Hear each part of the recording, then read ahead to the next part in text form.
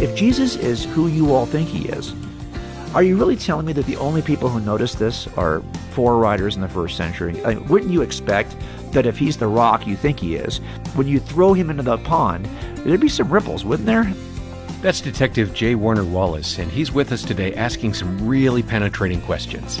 Thanks for joining us today for Focus on the Family. Your host is Focus President and author Jim Daly, and I'm John Fuller. John, we had a great conversation with Jim, J. Warner Wallace, who had some fascinating perspectives about Christianity and why beliefs matter. He also described a unique investigative methodology as a homicide detective, really concentrating on cold cases where there was no body. Think of the difficulty in prosecuting that kind of crime. And he's applied those concepts that he learned in that field to the existence of Christ, something he called fuse and fallout, which are the events that lead up to the catastrophic bomb, the ordeal that occurs, and then all the fallout that is around it. Again, very interesting concept when you look at a guy from the first century and say, we're still talking about him today. Yeah. That's a pretty big fallout, right? That we still talk about Jesus and his meaning to history. Jim, welcome back. Thanks for having me. I appreciate it. It was so good. I just love this area because there's so many good thoughts that you can give to a non-believer to just make them think.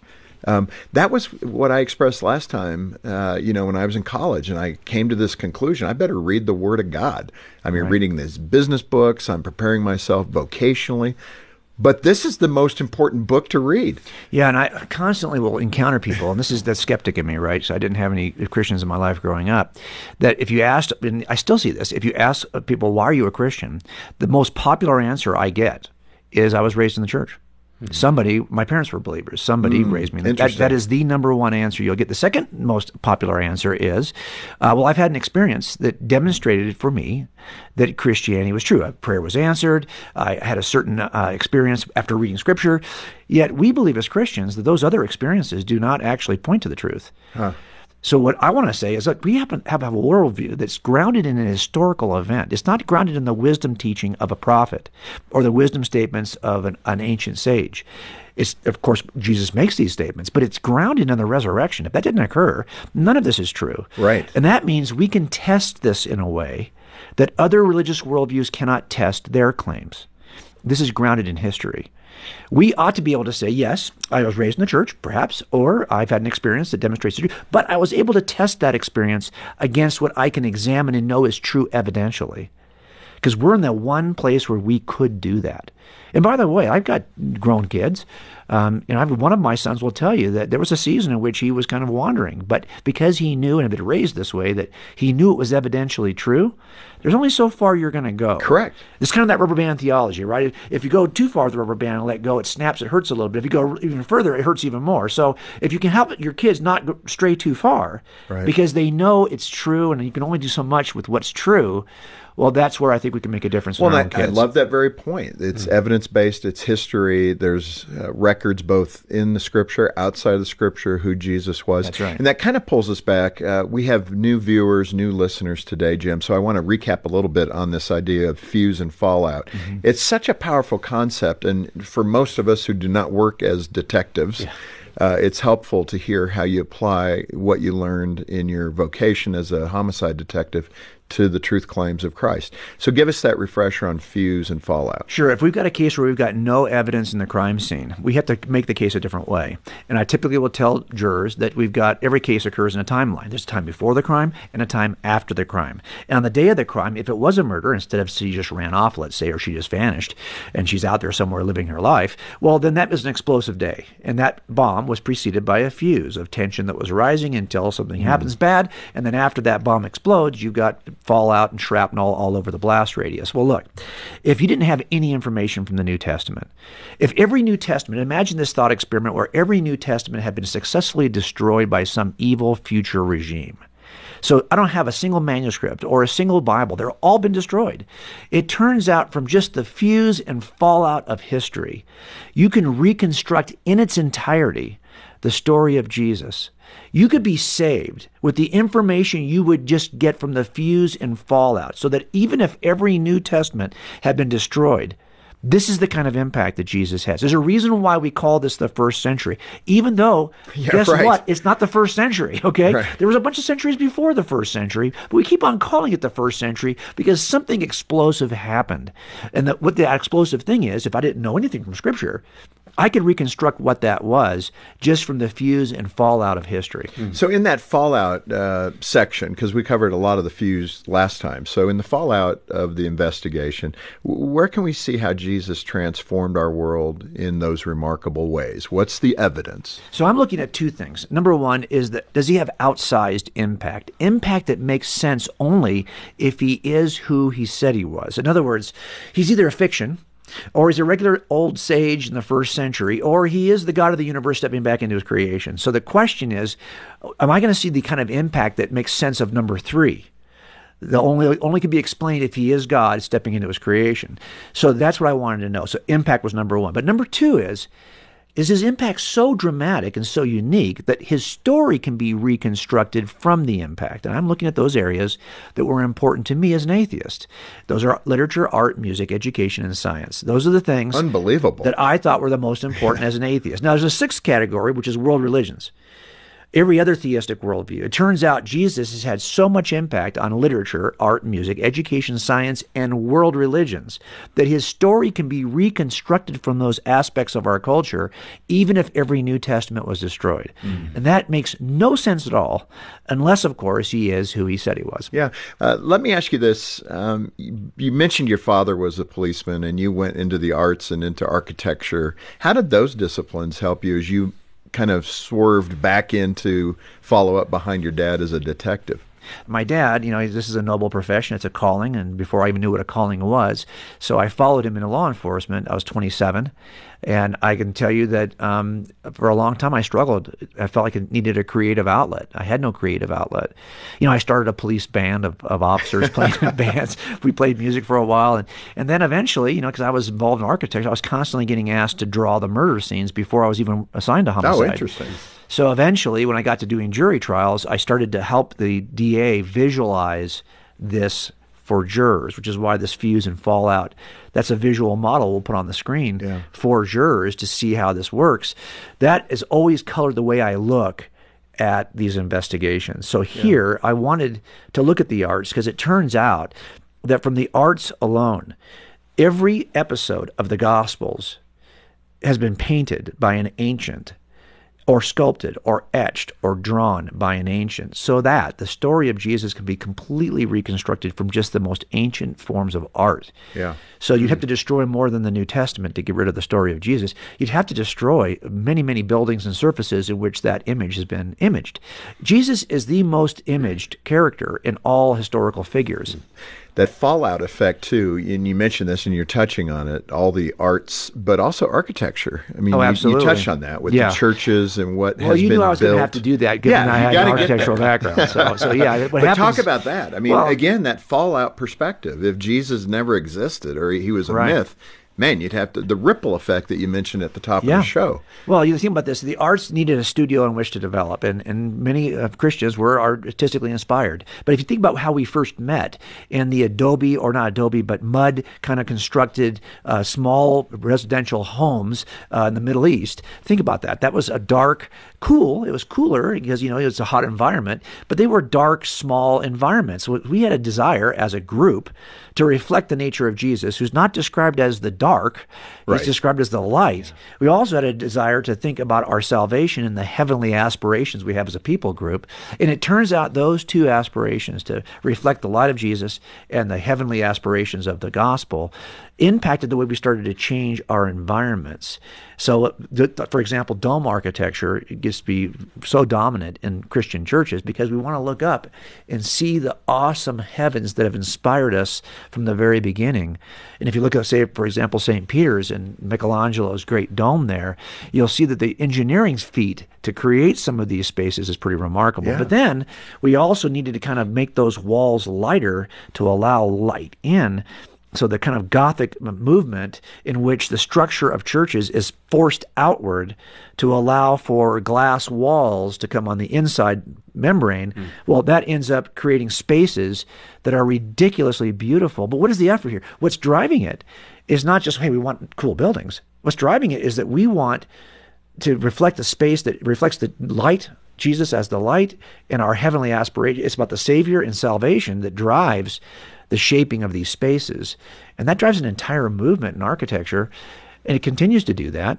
But again, what is interesting, of all the historical figures, who else has inspired more movements in the arts, literature, music, education, and science than Jesus? If you think there's somebody else out there who's not only had the impact of inspiration, but also whose story can be reconstructed from this inspiration, tell me who that is. Jim, just to further that discussion on music, let's make sure we catch that, because music is really interesting to me. Of course, Bach talked about the beauty, the orderliness of it, how it reflects God. I've heard others talk about it's a distinct attribute of human beings, that this is the creative source. This is what gives evidence that we're made in the image of God, that we're able to create music and enjoy music. It's a really interesting concept. Speak to Jesus' impact on music a little deeper. Yeah, and think about that's a good point, because we sing about the things we care about most deeply. We sing about what we worship. And it moves people. It does. And it turns out from the very beginning, the Christian worldview has been a singing worldview. I mean, Jesus sings a hymn at the Last Supper, right? That hymn is often thought to be one of the Psalms of David.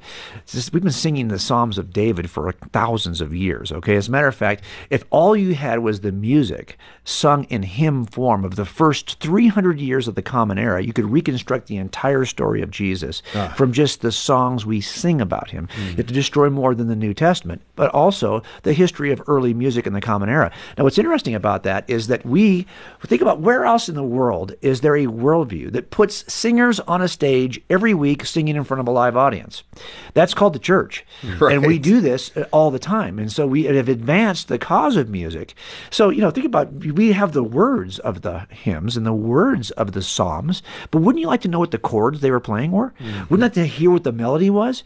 Well, it turns out the reason why you can hear a melody today is because a Christian invented musical notation. There was no musical notation. Harmonies, we invented these things. Major scales, minor scales, most of the instruments you're playing today were created for the purpose of advancing music in the church. And so we contributed not just to some great music, but also to the history of music making in a way that is really unparalleled. And this is because Christians wanted to sing. As a matter of fact, I did a search of all of the pop music. We have an entire Christian music industry, of course. But aside from the Christian music industry, there's the pop industry, the secular music industry. So I did a search of all the Rolling Stone database, the IMDb, the Billboard magazine, like who are the top 100 artists in the last 150 years? Well, it turns out there's lists of these things. So I just took the entire list, I put them together. It's about 160 artists, I would say 150, 160 artists.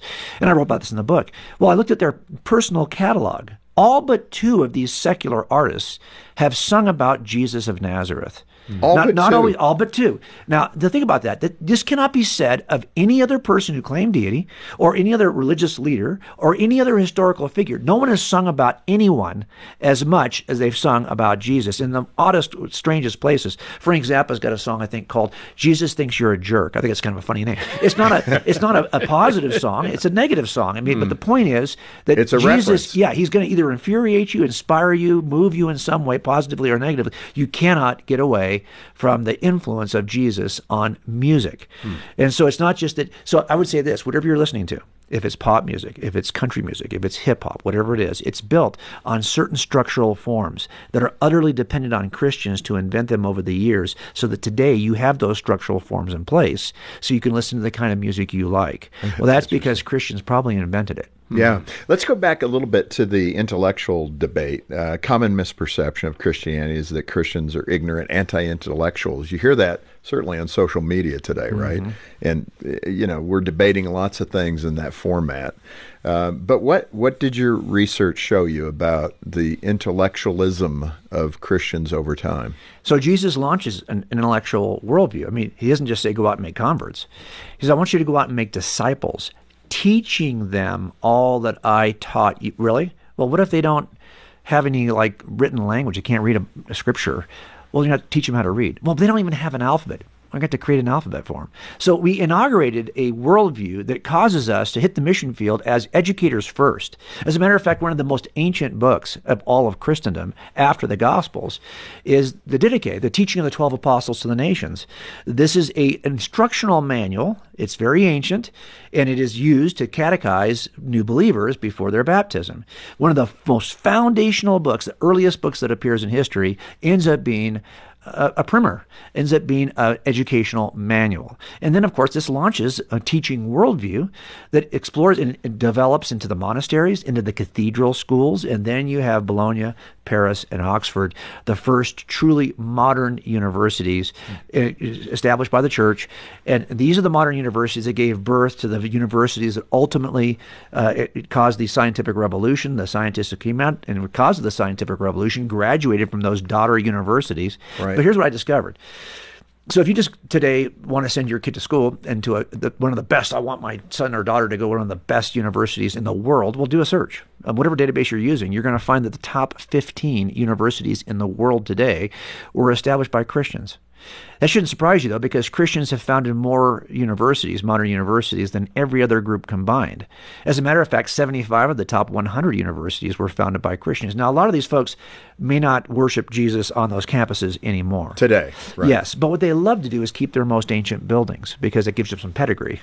Well, it turns out if you were to go to those campuses, the campuses of the top 15 universities in the world today, and you were to visit the campuses and look at their most ancient buildings, guess whose image, likeness, story is etched or painted, drawn, or in the stained glass on the oldest buildings? You can reconstruct the story of Jesus from just the campuses of the top 15 universities in the world. So if you want to eliminate Jesus from history, you can't just destroy the New Testament. You have to destroy those campuses because it turns out that's the kind of impact Jesus has had in education. Wow. I mean, again, this evidence is sometimes, and I would think as a detective, you see this, simplifying something helps clarify something.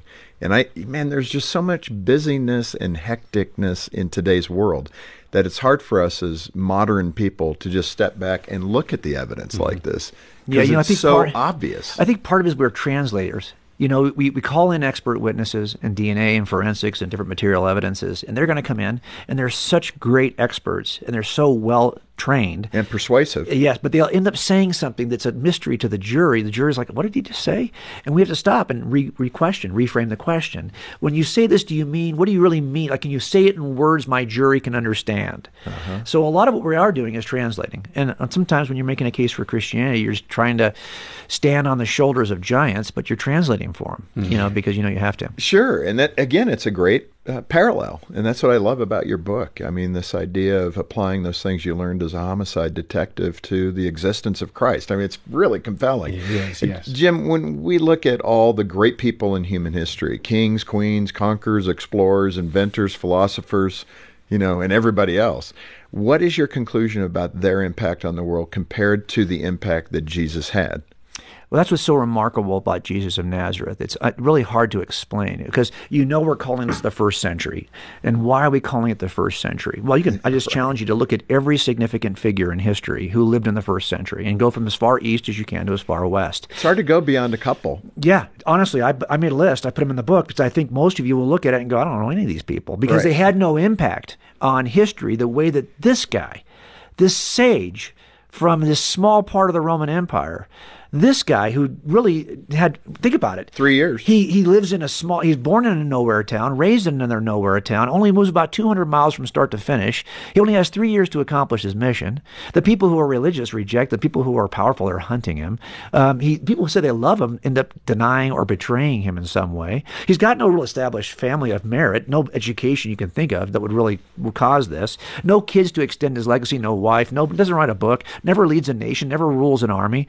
This is the guy who then eventually is falsely accused, brutally mocked, humiliated, executed, and they have to borrow a grave to bury him. Okay, this is the guy.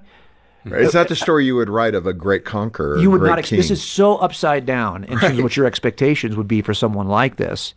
That if you take all of the leaders, and I would just get beyond the first century, look at every historic, powerful leader in history. Ask yourself, who has impacted literature, art, music, education, science, and world religion so deeply that his story can be reconstructed from those aspects of human culture. I'll wait, because you're not going to find anyone. It's Jesus of Nazareth. That to me is remarkably unexpected. But that's what would be true if he is who he said he was. Yeah. And Jim, I mean, we're coming in, maybe only a couple of questions left, and one I really wanted to cover, especially for the person who's watching or listening that may be where you were at when you were 35, hard charging, criminal, investigator, all that. What was the tipping point? I mean, what opened your eyes to spiritual things versus the facts and nothing but the facts? I always get asked that question, but see, here's what I do. In my cases, I'm working cumulative circumstantial cases. Now, that doesn't mean it's bad evidence. Circumstantial evidence is anything other than an eyewitness is called indirect evidence, circumstantial evidence. So even DNA is circumstantial. Fingerprints are circumstantial evidence. So I'm looking at cumulative cases. In other words, 80 things point to this guy.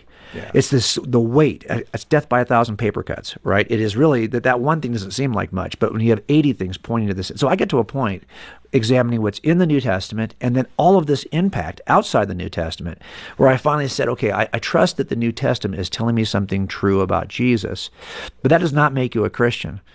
I mean, the devils believe something is true about Jesus, but the demons believe this, but it doesn't mean they're Christ followers. Correct. So I always say it this way. That took me about 9 months, and there was no aha tipping point moment there. But I did get to the point where I told Susie, I said, I think this is telling me something true about Jesus, but I don't understand why God would have to die this way and come this way. Do you get that? And she's like, I don't get it either. So, okay, so here we are.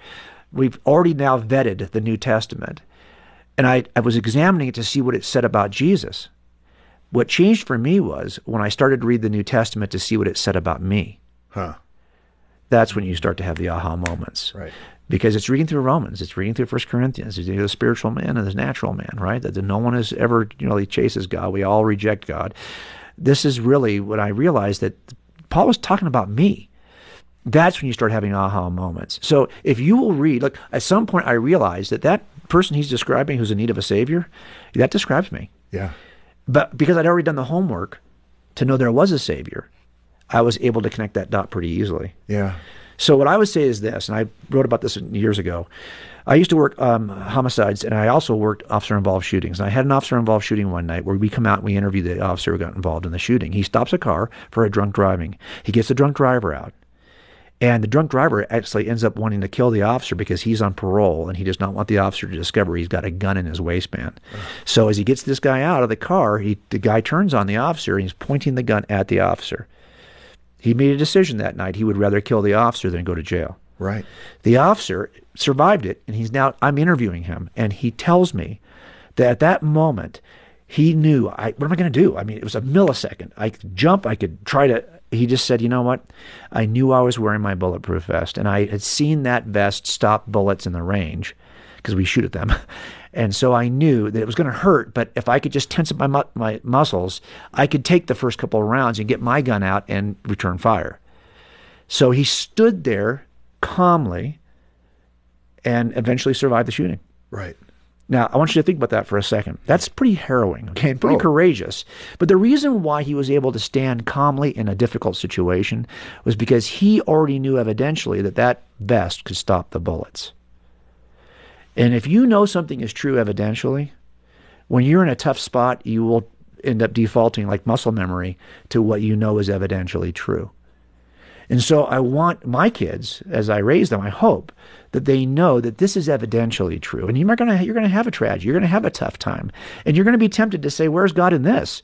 But if you know that this worldview can stop bullets, you will stand in the gunfight. Mm-hmm. And so I think we have to help our kids to understand that this is not just my wishful thinking or one of many options that will make your life better. Yeah. No, this is actually true, and it will stop bullets. That was quite a powerful analogy about our faith and our convictions, and we so appreciate the unique perspectives that J. Warner Wallace has brought us these past couple of episodes. On behalf of Jim Daly and the entire team, thanks for joining us today for Focus on the Family. I'm John Fuller.